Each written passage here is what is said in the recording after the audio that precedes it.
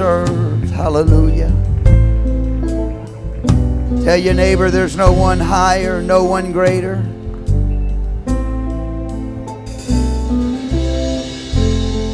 Woo! No one higher, no one greater. Come on, somebody. No one higher, no one greater. He's our God. He's our God. Woo! There's no one higher, no one greater. Jesus. Jesus. Jesus.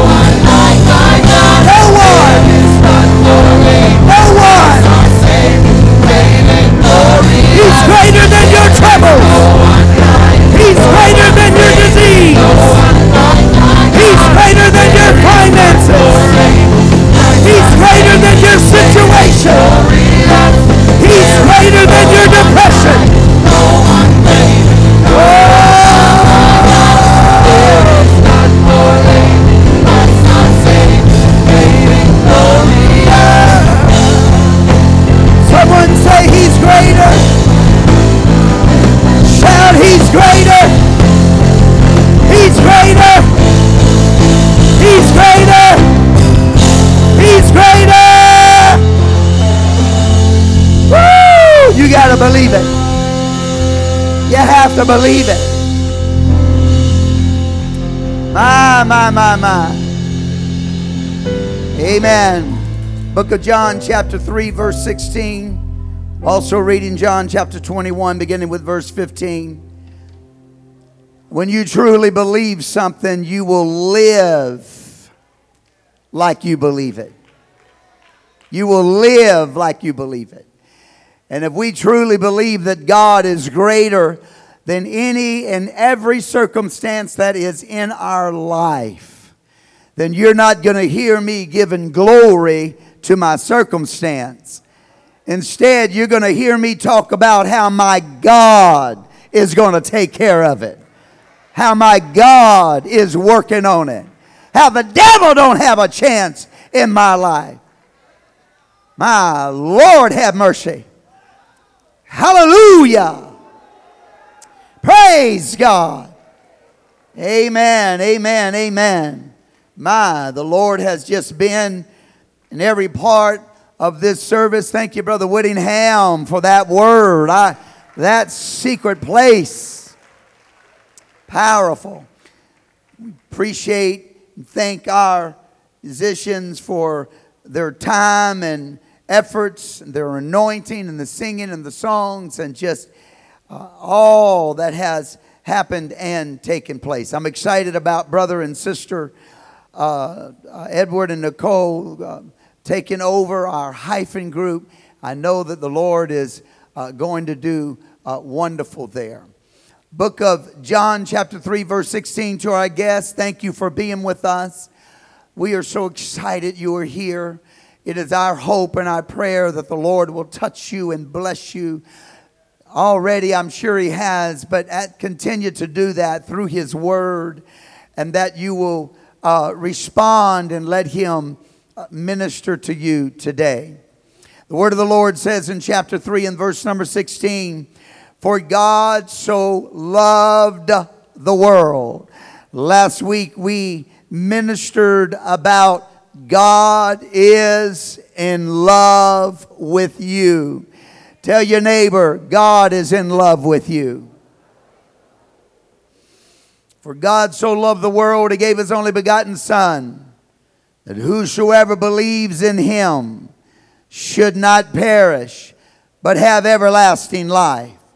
John chapter 21, verse number 15. So when they had dined, Jesus said to Simon Peter, Simon, son of Jonas, lovest thou me more than these? He saith to him, Yes, Lord, you know that I love you. He said to him, Feed my lambs. He said to him again the second time, Simon, son of Jonas, do you love me? And he responded back to Jesus, Lord, you know I love you. He said to him, Feed my sheep. Verse 17, for the third time, he said to Simon, he said, Simon, son of Jonas, love you me? Peter was grieved because he said to him the third time, love you me? And he said to him, Lord, you know all things. You know I love you. Jesus said to him, then feed my sheep. It seemed like the Lord was trying to reach into Simon's life and let him know that if this proclamation of love from you to me is real and true, then there will be something that will back it up. There will be something that will line up with it. Listen, God is in love with us. But I spoke to us last Sunday that you and I are the only creature in the universe that has the ability to love Him back. The animals can't love Him back. The insect world can't love Him back. The elements of the earth can't love Him back. They may praise Him and glorify Him, but only you and I, whom the breath of life has been breathed into, have the ability to love Him back. And Jesus looks at Simon and says, Simon, you know I love you, but do you love me? I want to talk to us today for a few minutes on the subject, love demands commitment. Tell your neighbor, love demands commitment. Tell someone else, love demands commitment. Let's ask the Lord to speak to us today. This is part 2 about God's love. Let's ask Him to minister to us. Father, we open our hearts and our minds to you. We stand before you, Lord.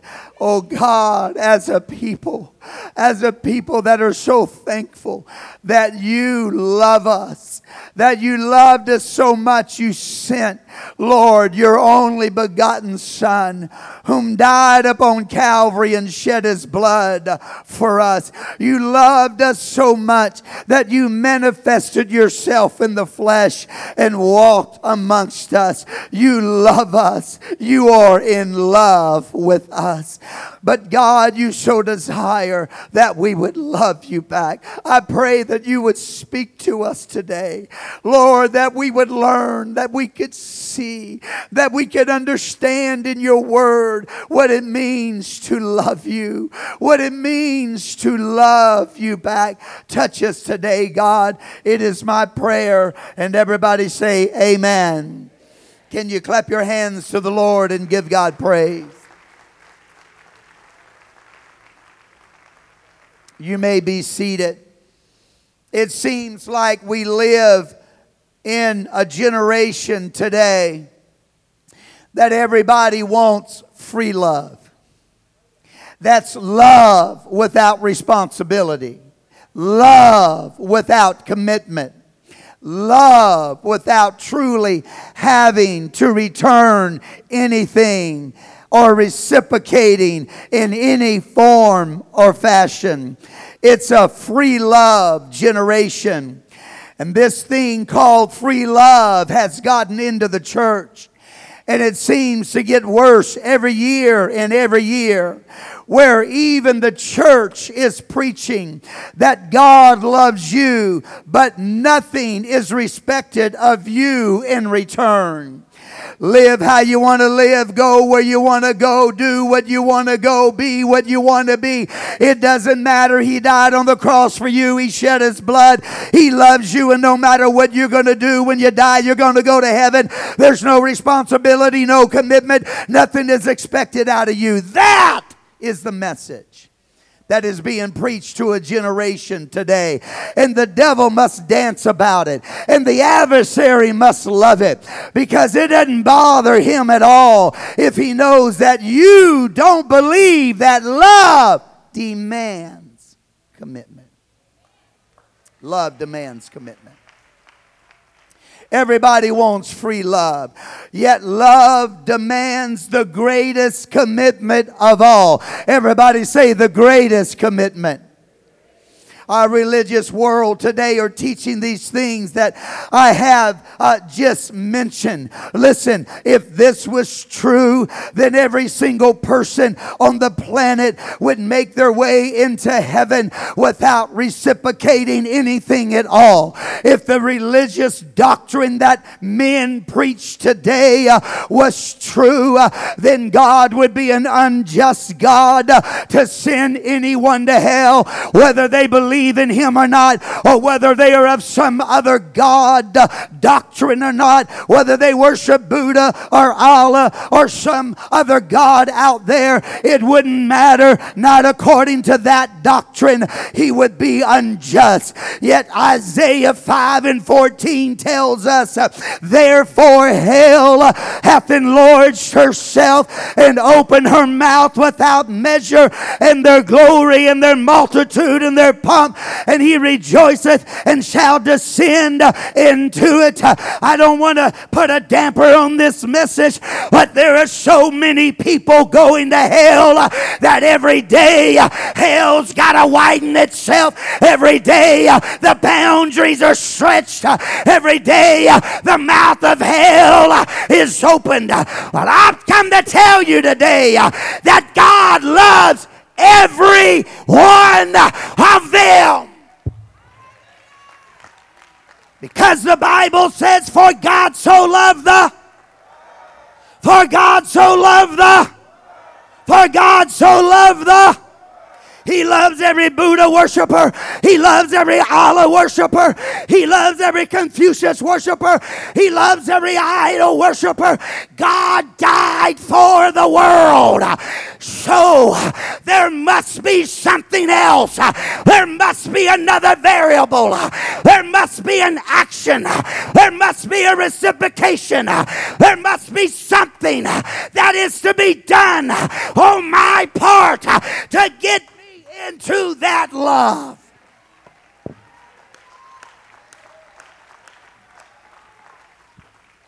Everybody say, love demands commitment.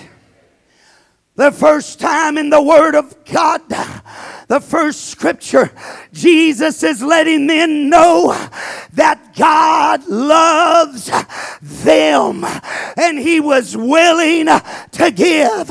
But the second set of text, God is asking Simon Peter, do you love me? And if you do, are you willing to give? Is there something that you will do to show that you're in love with me?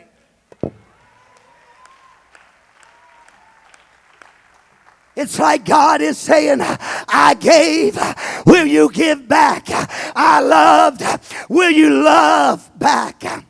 Jesus knows that love is going to demand commitment.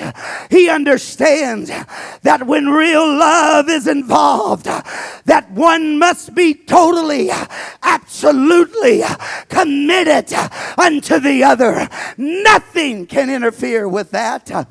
Love is a word that is often used in everyday speech. I hope you'll let me preach to you today. It is a word that is often used in everyday speech. It is defined often. It is talked about. It is wrote about. It is sung about. Yet that same word love is the least practiced, most misunderstood, hardly ever seen in the world today. Just understanding love is not enough. Just feeling love is not enough. If you're truly going to be and have a love relationship, you're going to have to be willing to do something, be a part of it, get engaged, become active.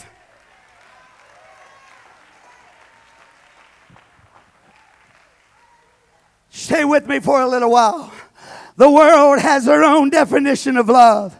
To be fond of or desire, have a strong liking or interest, an affection of one person for another, based in part upon physical attraction. But the Bible has its definition of love. He says love will suffer long. Love is kind. Love envieth not. Love vaunteth not itself, neither does it puff itself up. Love does not behave itself unseemly. Love seeks not her own. Love is not easily provoked. Love thinketh no evil. Love rejoiceth not in iniquity, but rejoice in the truth. Love bears all things, believes all things, hopes all things, and endureth all things. And love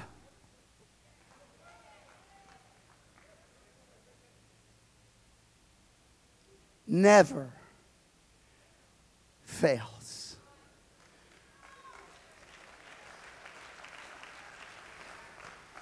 The Bible uses the word love 310 times. The very first time the word is ever used, you know where it's at? It's with Abraham and Isaac. When God looked at Abraham and said, take thy son, thine only son, whom thou tie him up, bind him up, drag him up, put him up upon an altar, draw out your knife and take his life. That, friend, was the first time that God introduced love. I don't see anything there wimpy or pansy or soft or just love me, Jesus. Love me, Lord. I don't have to do anything. No sacrifice for me. No burden on my part. No, that's not how God introduced love to us. God said love will require everything. Love will demand the thing that you care for the most. Love will demand commitment. God, I wish I had some help in this house.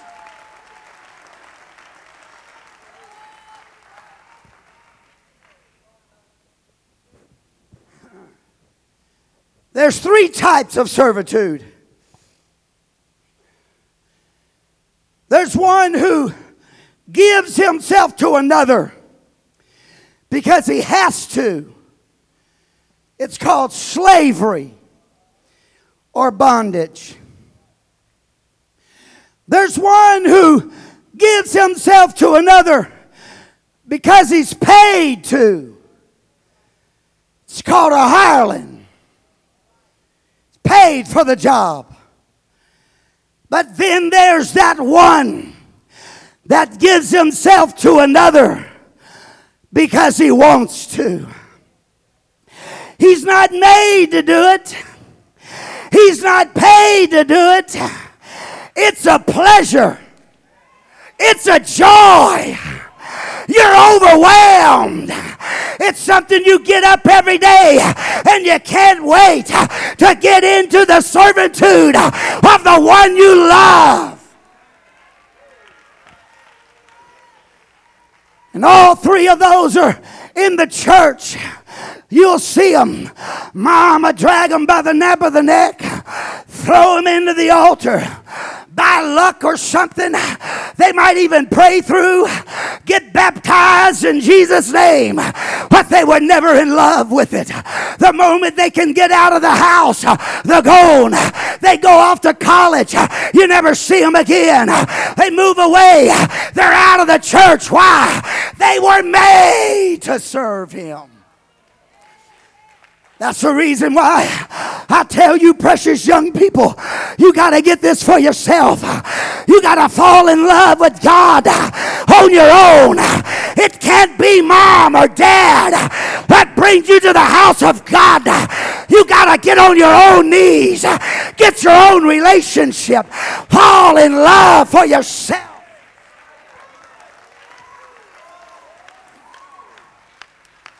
I'm telling you, young people, it don't matter what mom does.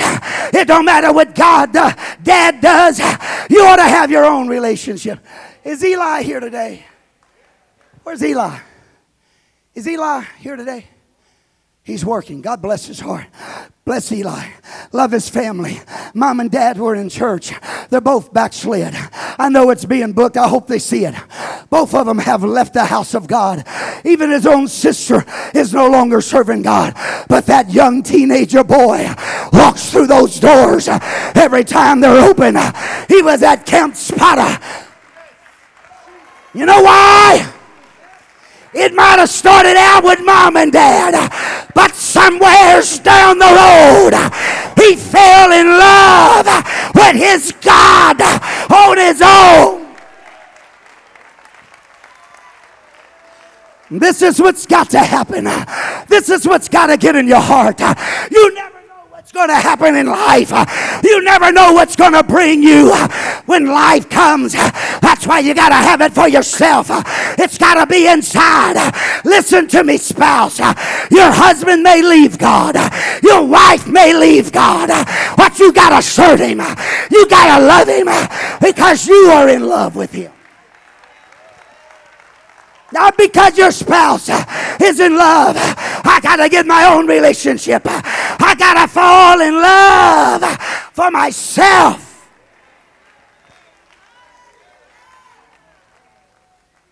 I know this is tough preaching, but it'll save us. Yeah, they serve God because they're made to. And the first chance they get, they're out of here. They're gone. They make excuses for work. They make excuses for health. They make excuses for all kinds of things. But the real excuse is they never really fell in love with the God that was blessing them, and the God that loved them, and the God that cared for them without fail. Because love never fails. Love never fails. Love never quits. Love never gives up. He'll never give up on you. Yeah. And then we have those that as long as everything is fine, as long as the children are in good health, as long as you got that good job, as long as everything's okay and the banker's not knocking on your door for repossession, the car dealership isn't trying to take your car, the pink slip wasn't put in your hand, you come to church, you love God, you shout, you praise Him, you're all excited about the wonderful things of God, but then things start to go wrong. Things start to get difficult. You get sick in your body. You lose your job.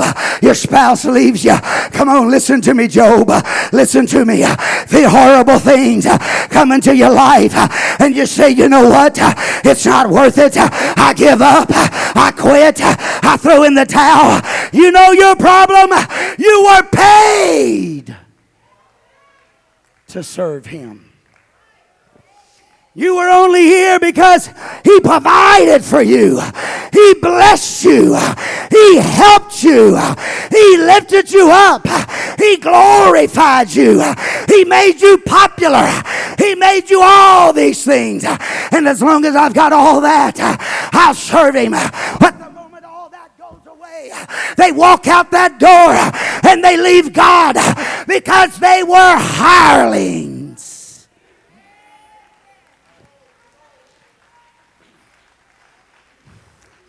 And by the way, that's the problem with pulpits. Men are hirelings. They're told what to preach, when to preach.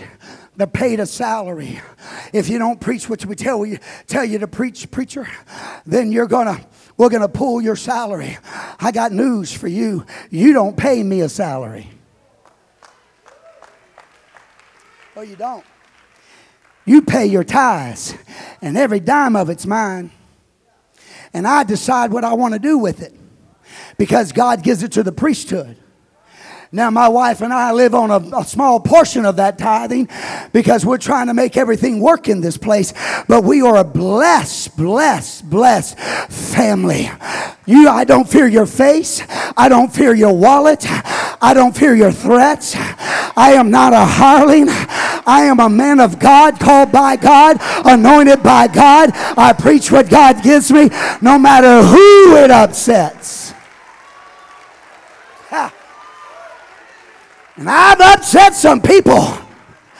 I'll never forget, we were back on Forest Hill, and we were in a building fund again. Ain't nothing like get people upset like a building fund. We was in a building fund, and man, we were packed out. They were sitting in the foyer. The building was so crowded.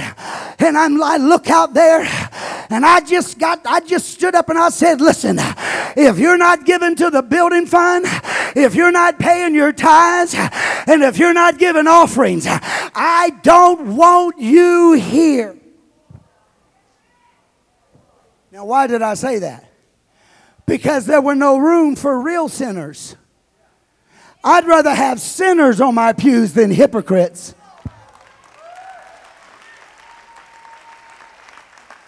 I can reach a sinner. I can't reach a hypocrite. You think you're okay up here, but you're not being obedient to the Word of God. And Jesus said, if you love me, you will keep my what? My what?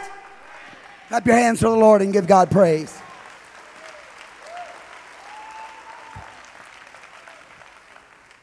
You got to ask yourself the question, am I the one being made to serve God? Am I the one being paid to serve God? Or am I the one that's in love? Am I the one that no matter what comes my way, no matter what happens, no matter how hard the word is, as long as it is the word, no matter what God asks of me, as long as it is God, no matter what comes into my life, no matter the heartache or the trouble or the pain or the loss, I am here. I'm here to stay. I'm in love. Do I have anybody like that in the house? Is there anybody like that out there? I wonder if you'd stand to your feet and worship your God for a moment. Will you open your mouth? Will you praise Him? Will you love Him?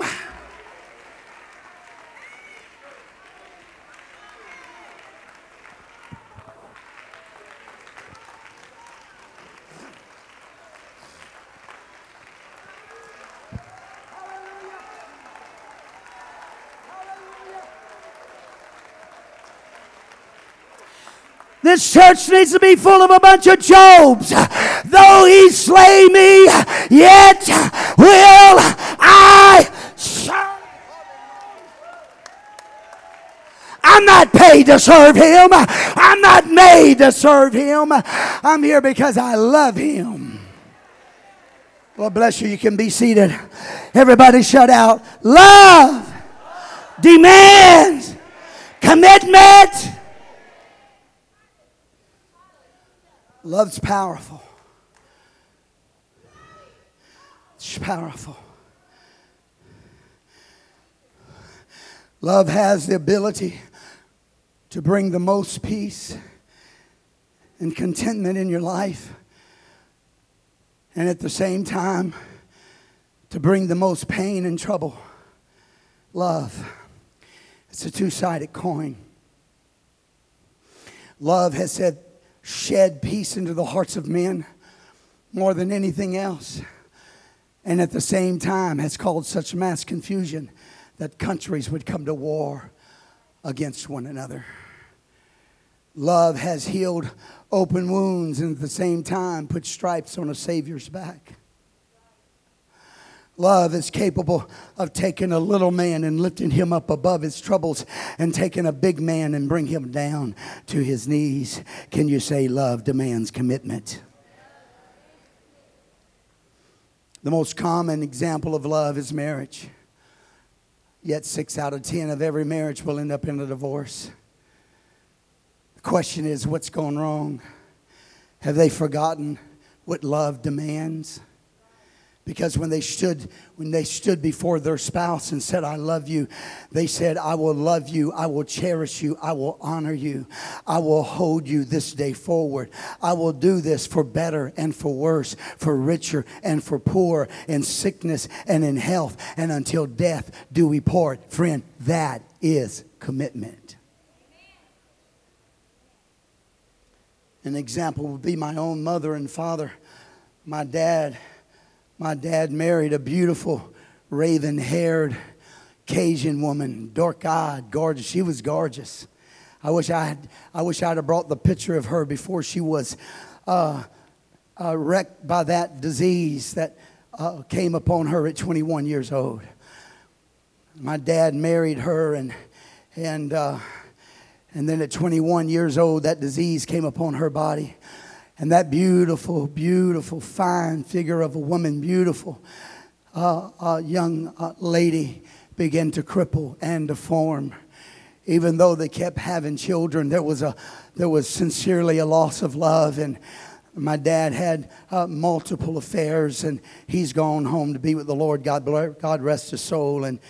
But he had multiple affairs, and there were horrible things that took place in the home that none of the children even want to speak about. Thank God I was spared of most of those, being the youngest. But however, so you have to ask the question, finally left and forsook and departed from one another. And you got to ask yourself the question, what went wrong? It's easy.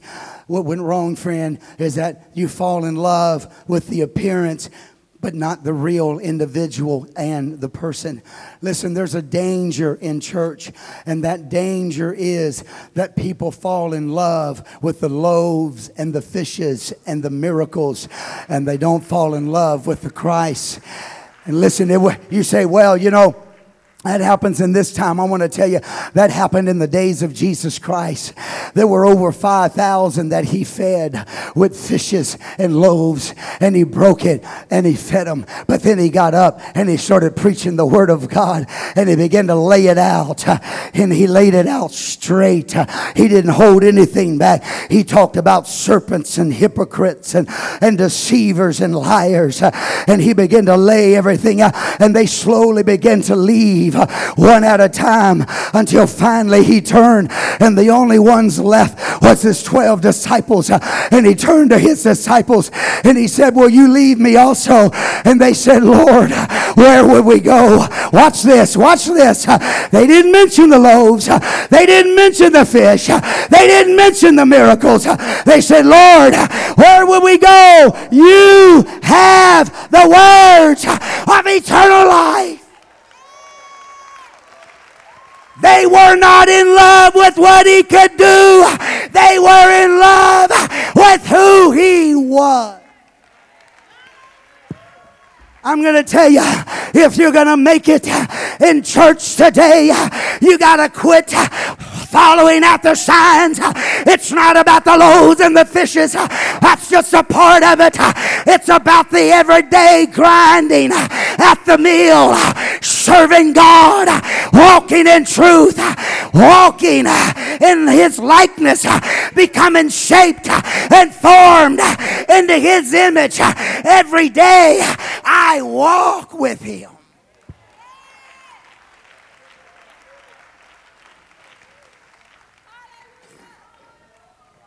I was talking to an individual not long ago, and they came here, they visited, and they met with Elizabeth and I, and we had dinner together, and we shared. They're a wonderful couple, and so they kept talking, And they said, well, I don't think we can do that holiness thing. We can't do that separation thing.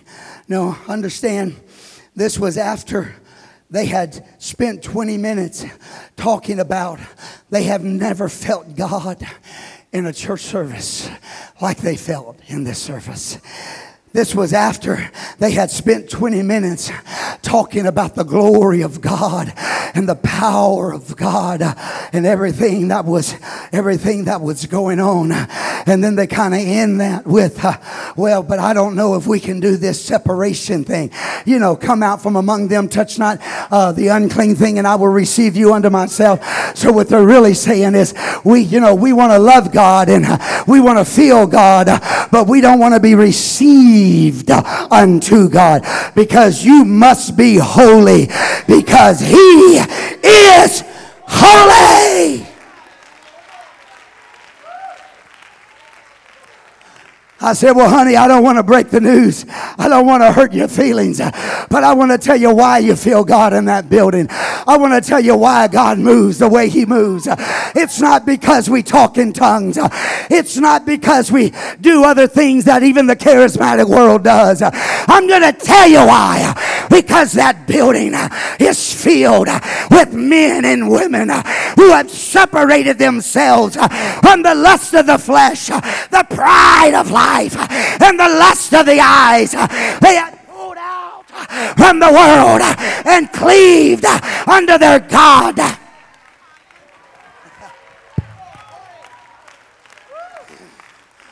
She said, you mean you're trying to tell me it's because of your separation that God moves the way He does? I said, you better believe it. It's all throughout the Word of God. The only people that God ever walked amongst, the only people that God ever dwelled in were those who separated themselves. He told the Israelites, don't you marry their daughters. Don't you worship their gods. Don't you eat their idols. Don't you do those things. You must be separate. You must come out. You must separate yourself, because love demands. Love demands. Love demands.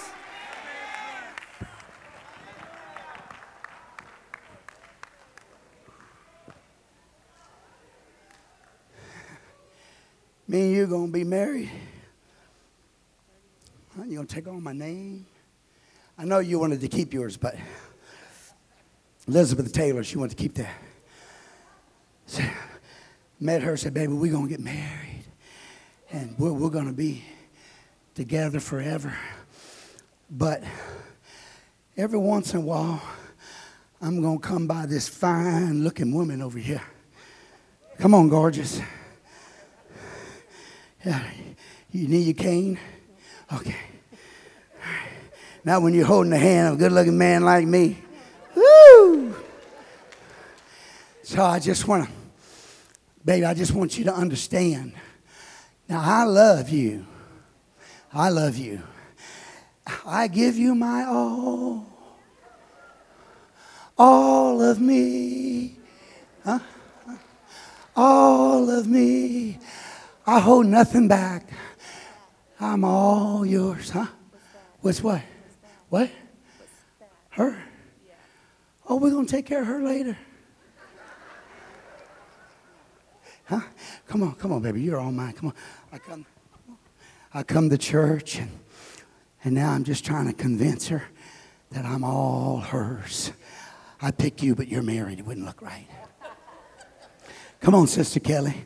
Come hold Sister Lothar's hand over here. Come on, woman. When I say move, move. And we make our way. Make our way. And they just keep adding on. Sister Pringle, don't tell your husband, but come on. Sister Pringle joins in. Huh? I'm all yours, baby. Oh, yes. I'm sold out to you. It's just me and you. Listen, this is how most people serve God.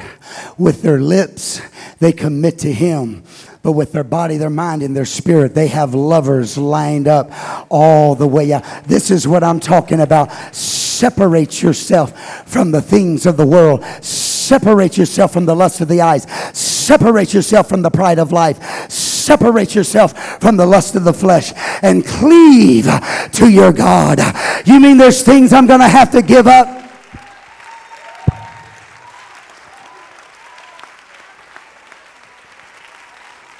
What kind of question is that?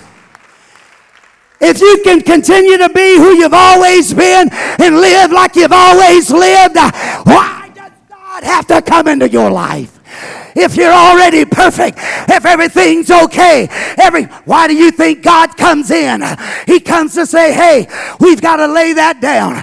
We got to lay this down. We got to get that out of our life.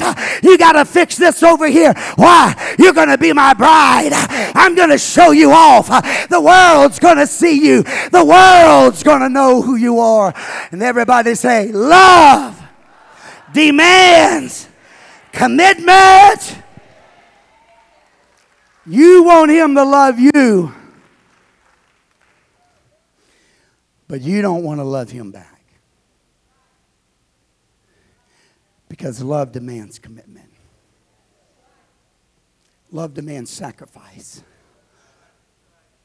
When I fall in love with my spouse, I begin to change things about me that please her. And she begins to change things about her that pleases me. I'm still working on that Alabama football thing. That's a hard one. That's a second love. I don't know if I'll ever get it out of her. True commitment. David proved his love when everybody else fled. And he said in his heart, is there not a cause?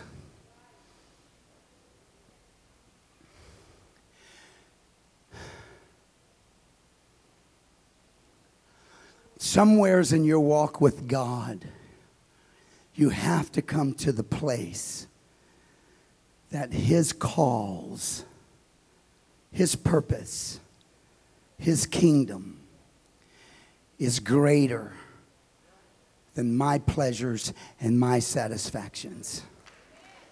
My wants and my lust, my ideology, and all of these things. She went on to say, well, you know, we went to this other church in California, and, you know, none of them were separated in any way at all. And now she's just talking about outward. You know, holiness is not outward, you know. Holiness is inward. Standards is outward. But holiness will bring standards into your life. Oh, yes, it will. It's no different than joining the army and think that you're going to sit on that chair and say, oh, no, I'm going to keep my hair. They're going to say, yeah, you can keep your hair. We'll put it in a bag for you. Huh? No, I'm going to keep wearing my denim blue jeans and my gator shirt. No. You're going to wear exactly what everybody else in this army wears, because you are no longer your own identity. You are the identity of the United States of America Armed Force. And it doesn't matter what you join up with. They have standards. So quit kidding yourself and quit saying stuff like that. You can even join a sports. Why don't you join a basketball team and run out there with some other team's jersey on and find out how long you hang around. You're not going to hang around very long. I want to tell you, the highest calling on earth is the church of the living God. And you better believe he's got a standard. He said, separate yourself. Come out from among them. Touch not the unclean thing. He tells us, don't eat like them, don't dress like them, don't talk like them, don't walk like them, don't live like them, don't go where they go, don't do what they do, don't say what they say. love.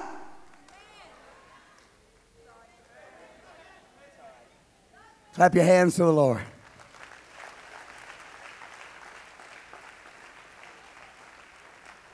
I'm going to wrap this up in a little bit. Love found its supreme expression, as we know, on Calvary.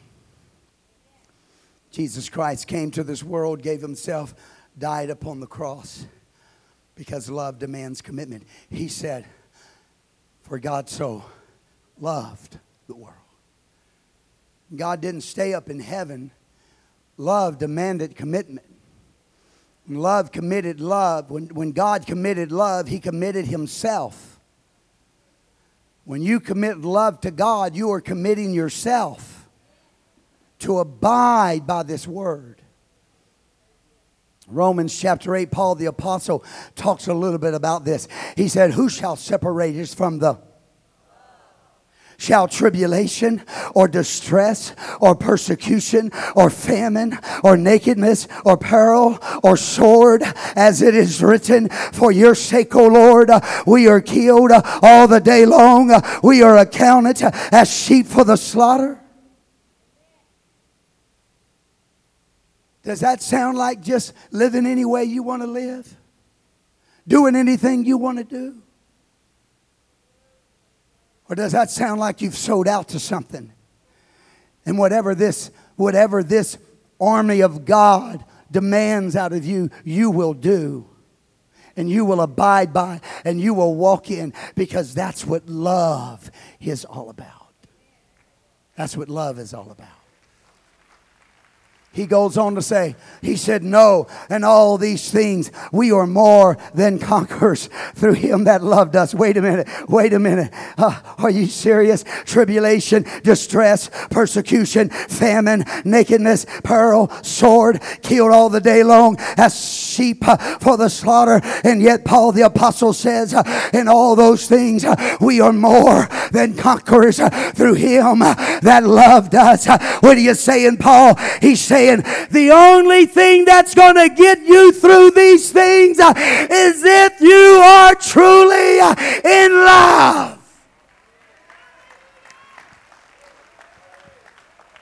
Only love will bring you through tribulation. Only love will bring you through distress. Only love will bring you through persecution. Only love will bring you through famine. Only love will bring you through the sword. Only love will allow you to allow your life to die for him and to live for him. Only love can do that.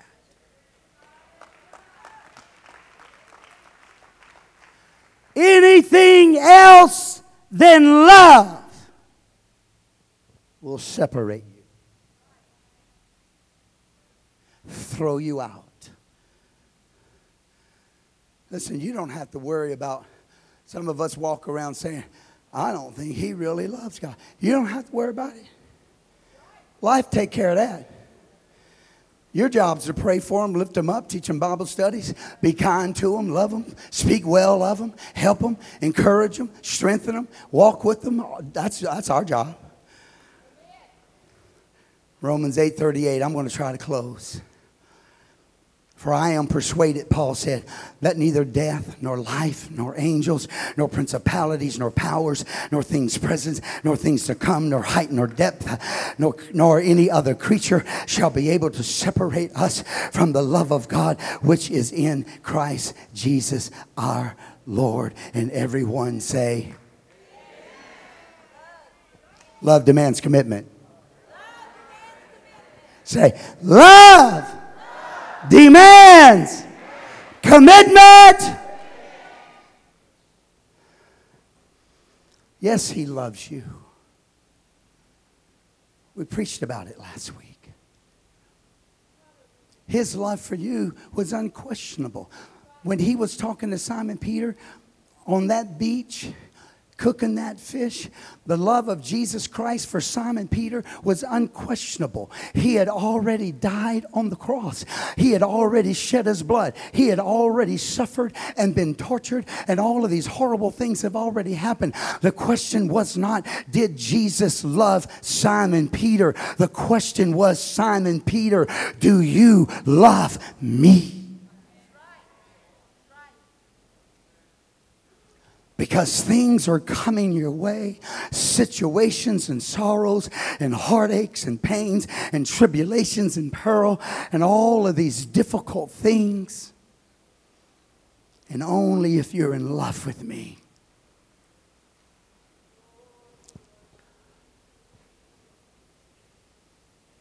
People will read these verses I just read to you there in Romans chapter 8. They'll read these verses and they'll say, oh, I'll go through that. Oh, I would push through that. Oh, I would do this. And they say that because they're not going through any of that. And the reason why I know they would not go through those things and they would not is because they're not even willing to change a few bad habits.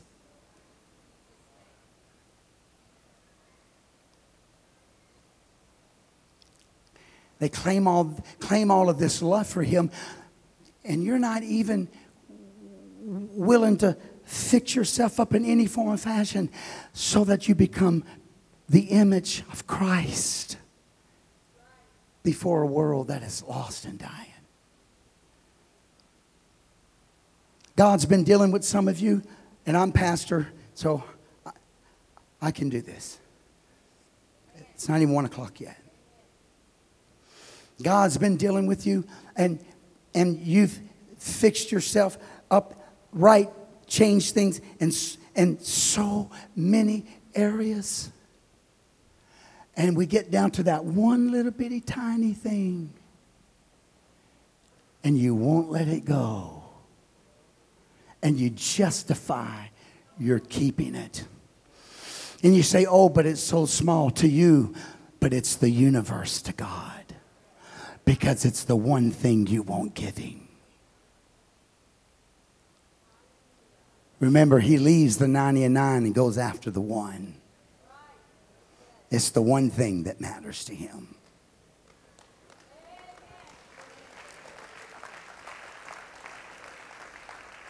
Song of Solomon chapter 8 and verse 6 tells us love is as strong as death. You know what that tells me? That means that if you love God, you are willing to let any and everything die in your life in order to have him. You won't hold on to nothing because love is stronger than death. I'll let anything, I'll give up anything for him. The beauty about it is most of the time he requests things of you, and then when you're willing, he says, I'm just finding out. That's what he did with Abraham and Isaac. Huh? He said, give me your son. And when he drew the knife, God said, whoa, I was just checking you out. I was just making sure there wasn't nothing left in your life that you loved more than you loved me.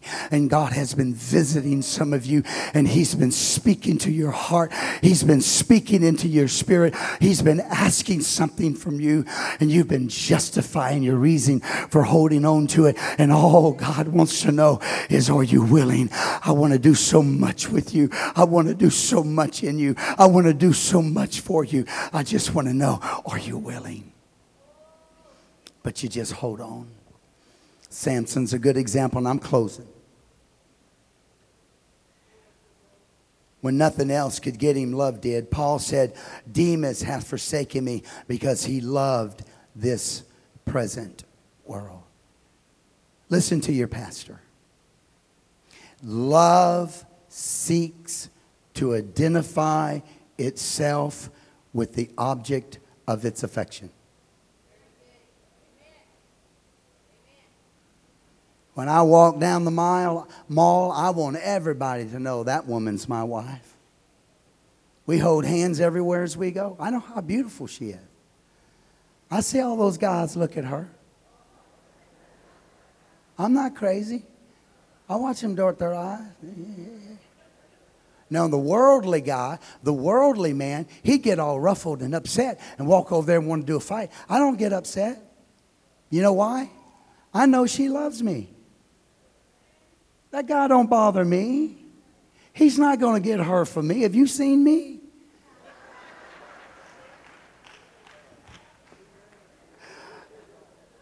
Obviously, she hasn't.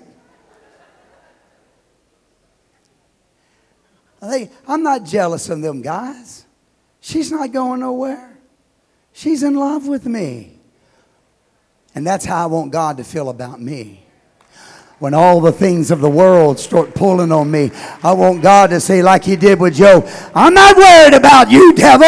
Take anything you want. Do anything you want. Say whatever you want. Put him through whatever you want. He will never curse me. He will never leave me. He is in love with me. That's how I want the Lord to feel about me. That's how you should want him to feel about you. All these things trying to get a hold of you. All of the things of the world trying to attract you. It should be God saying, I'm not worried about that. They've proven their love for me. Love seeks to identify itself with the source of its affection. That's why my wife doesn't dress to attract the opposite sex. Because they're not the source of her affection.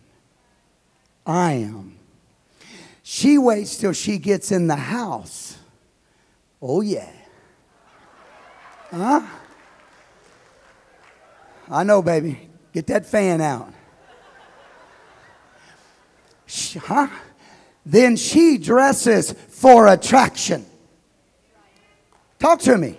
Why? Because I'm the source of her affection. I'm what she's in love in. I dress for the attraction because we're home alone. It's me and you now, baby. Yeah. But when I go out into the world, I'm not going to dress in a way that might attract other women to look at me. My wife's not going to dress in a way to attract other men to look at her. They're not the source of her affection.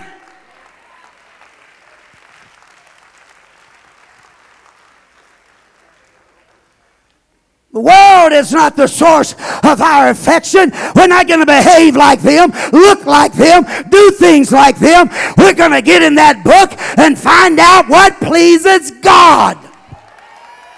That's how I'm going to dress. That's how I'm going to talk. That's how I'm going to walk. That's what I'm going to do. I wish I had some. Anybody here believe what the preacher's preaching? Now, I know some of you don't. Your actions show it.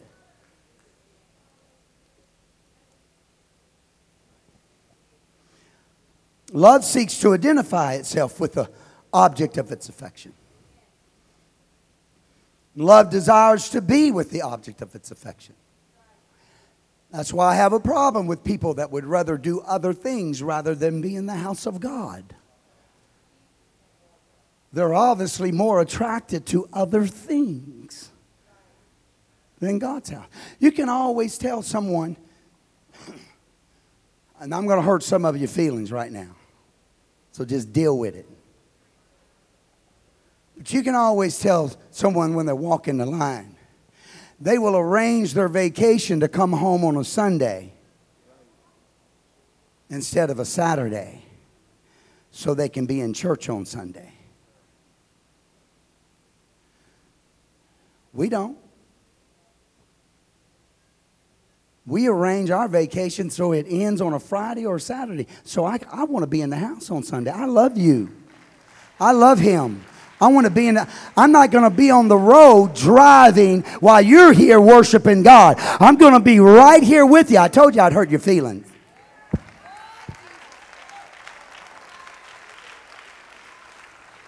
But when you're in love with somebody, you arrange everything about your life to get in their presence as often as you can.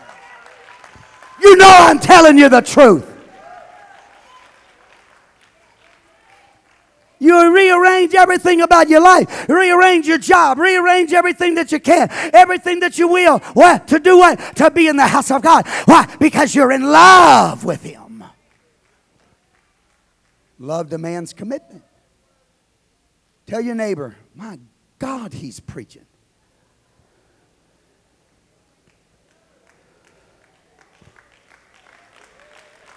It's the truth. You're all fighting and pettying up, whether get all riled up on the isms and schisms. I don't see what's wrong with this little thing. I don't see what's wrong with that little thing. The problem is the fact that you're arguing. It already shows that there's something wrong in there. If it really doesn't matter to you, then give it up. Just give it up, whether you think you have to or not. Just take it all. Give it up. Put it aside. Wait and see what God will do. Man.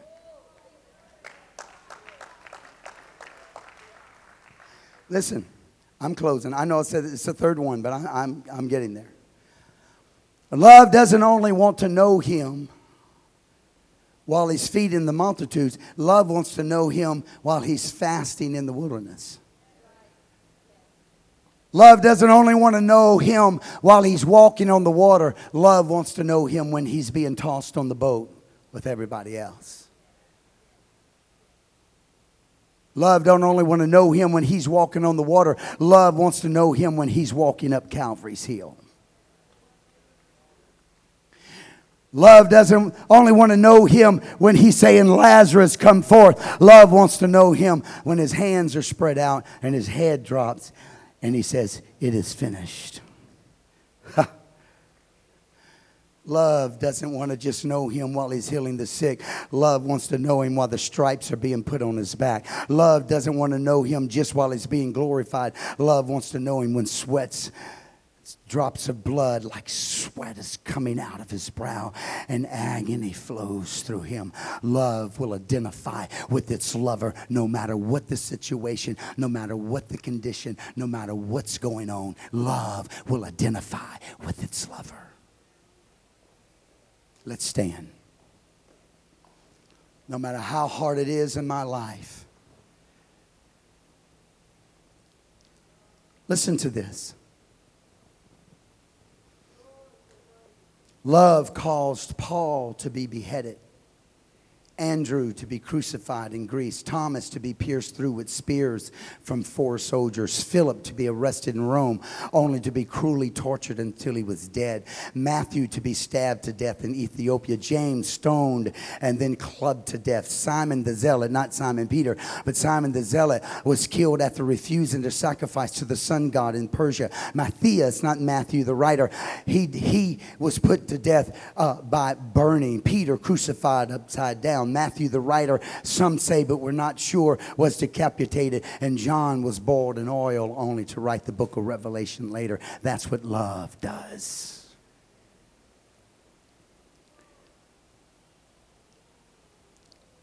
And so here's the question. So Jesus looked at Simon and He said, Simon,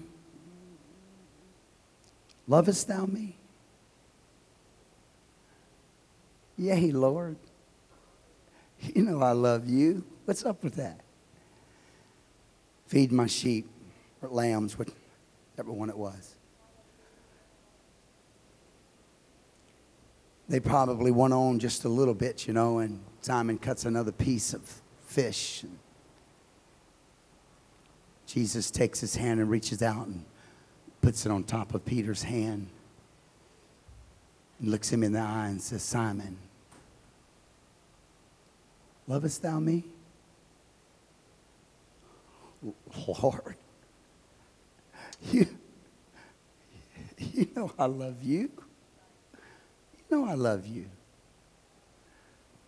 They go on a little bit.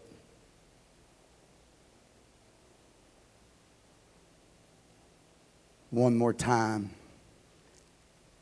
Jesus stops Simon, looks him straight in the eyes and says, Simon, do you love me? Now, Simon, we know the word tells us he begins to get a little upset. More disturbed probably of why Jesus would ask him 3 times. Maybe, maybe his mind went back a little bit. I don't know. Maybe he thought about the 3 denials prior to the crucifixion. And you know how we do. You know how we do. We revisit old past sins that have already been forgiven. And we ask ourselves the question, is the Lord judging me for this? No. When you put that under the blood, it's gone.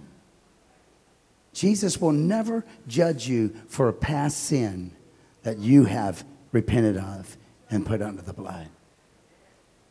Who knows what could have possibly went through his mind. And basically Simon was saying, Lord, I'm troubled.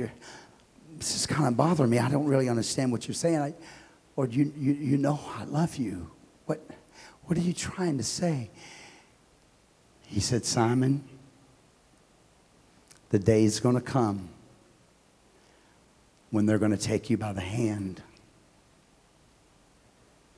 And they're going to lead you where you don't want to go.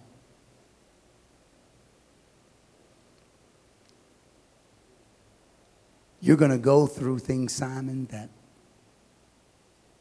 you could never dream could ever happen to you. And so I'm asking you, do you love me? Because only if you love me more than anything will you be able to make it. Anything less than a total sellout, you will lose. I must have every want, every pleasure, every desire. I must have everything. I must have it all.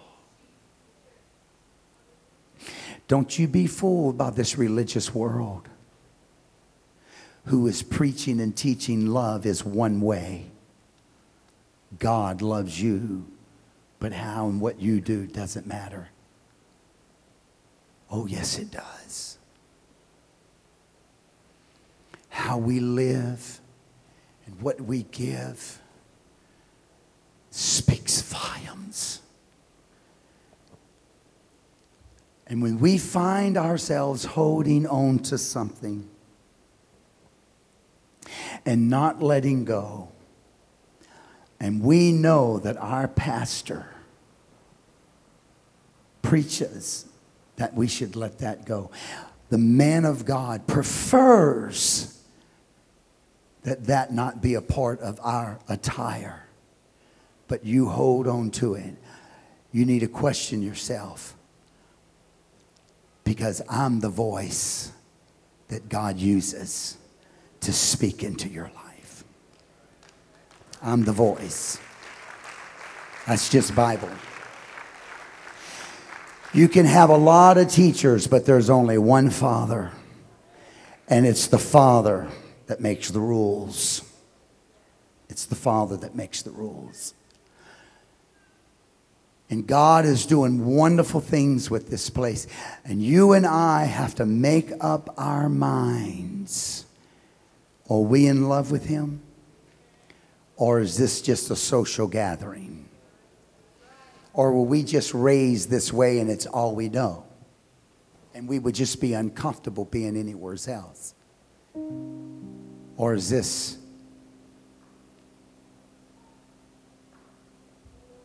everything? Because if you think for a minute that loving God isn't going to require everything from you,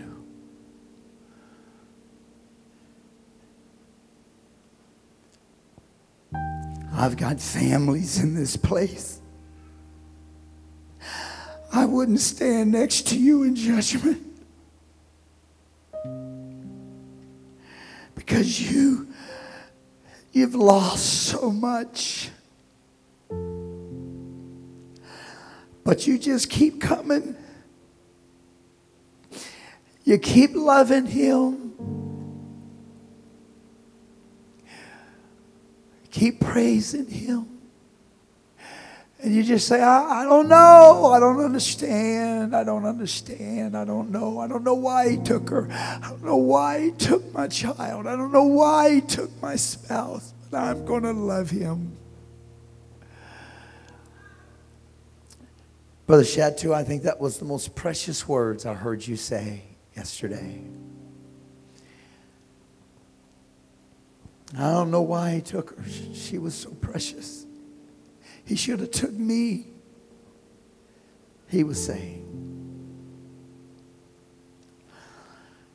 But God knows best. And I'm going to love Him.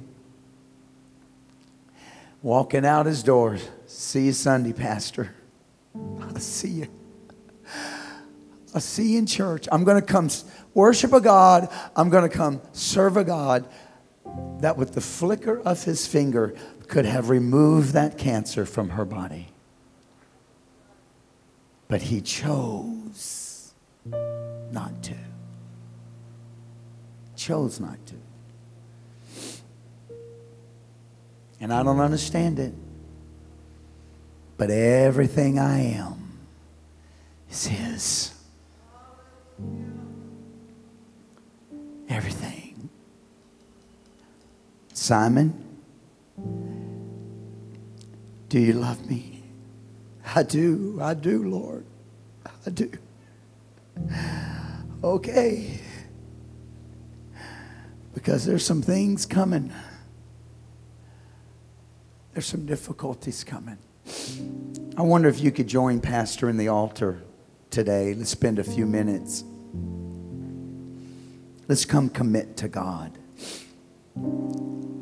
If you're here today and you're a guest, we welcome you to join us and pray with us. If you've never received the gift of God's Spirit into your life, you can have it today. We'll pray with you. If you've never been baptized in Jesus' name, we'll baptize you. Jesus loves you.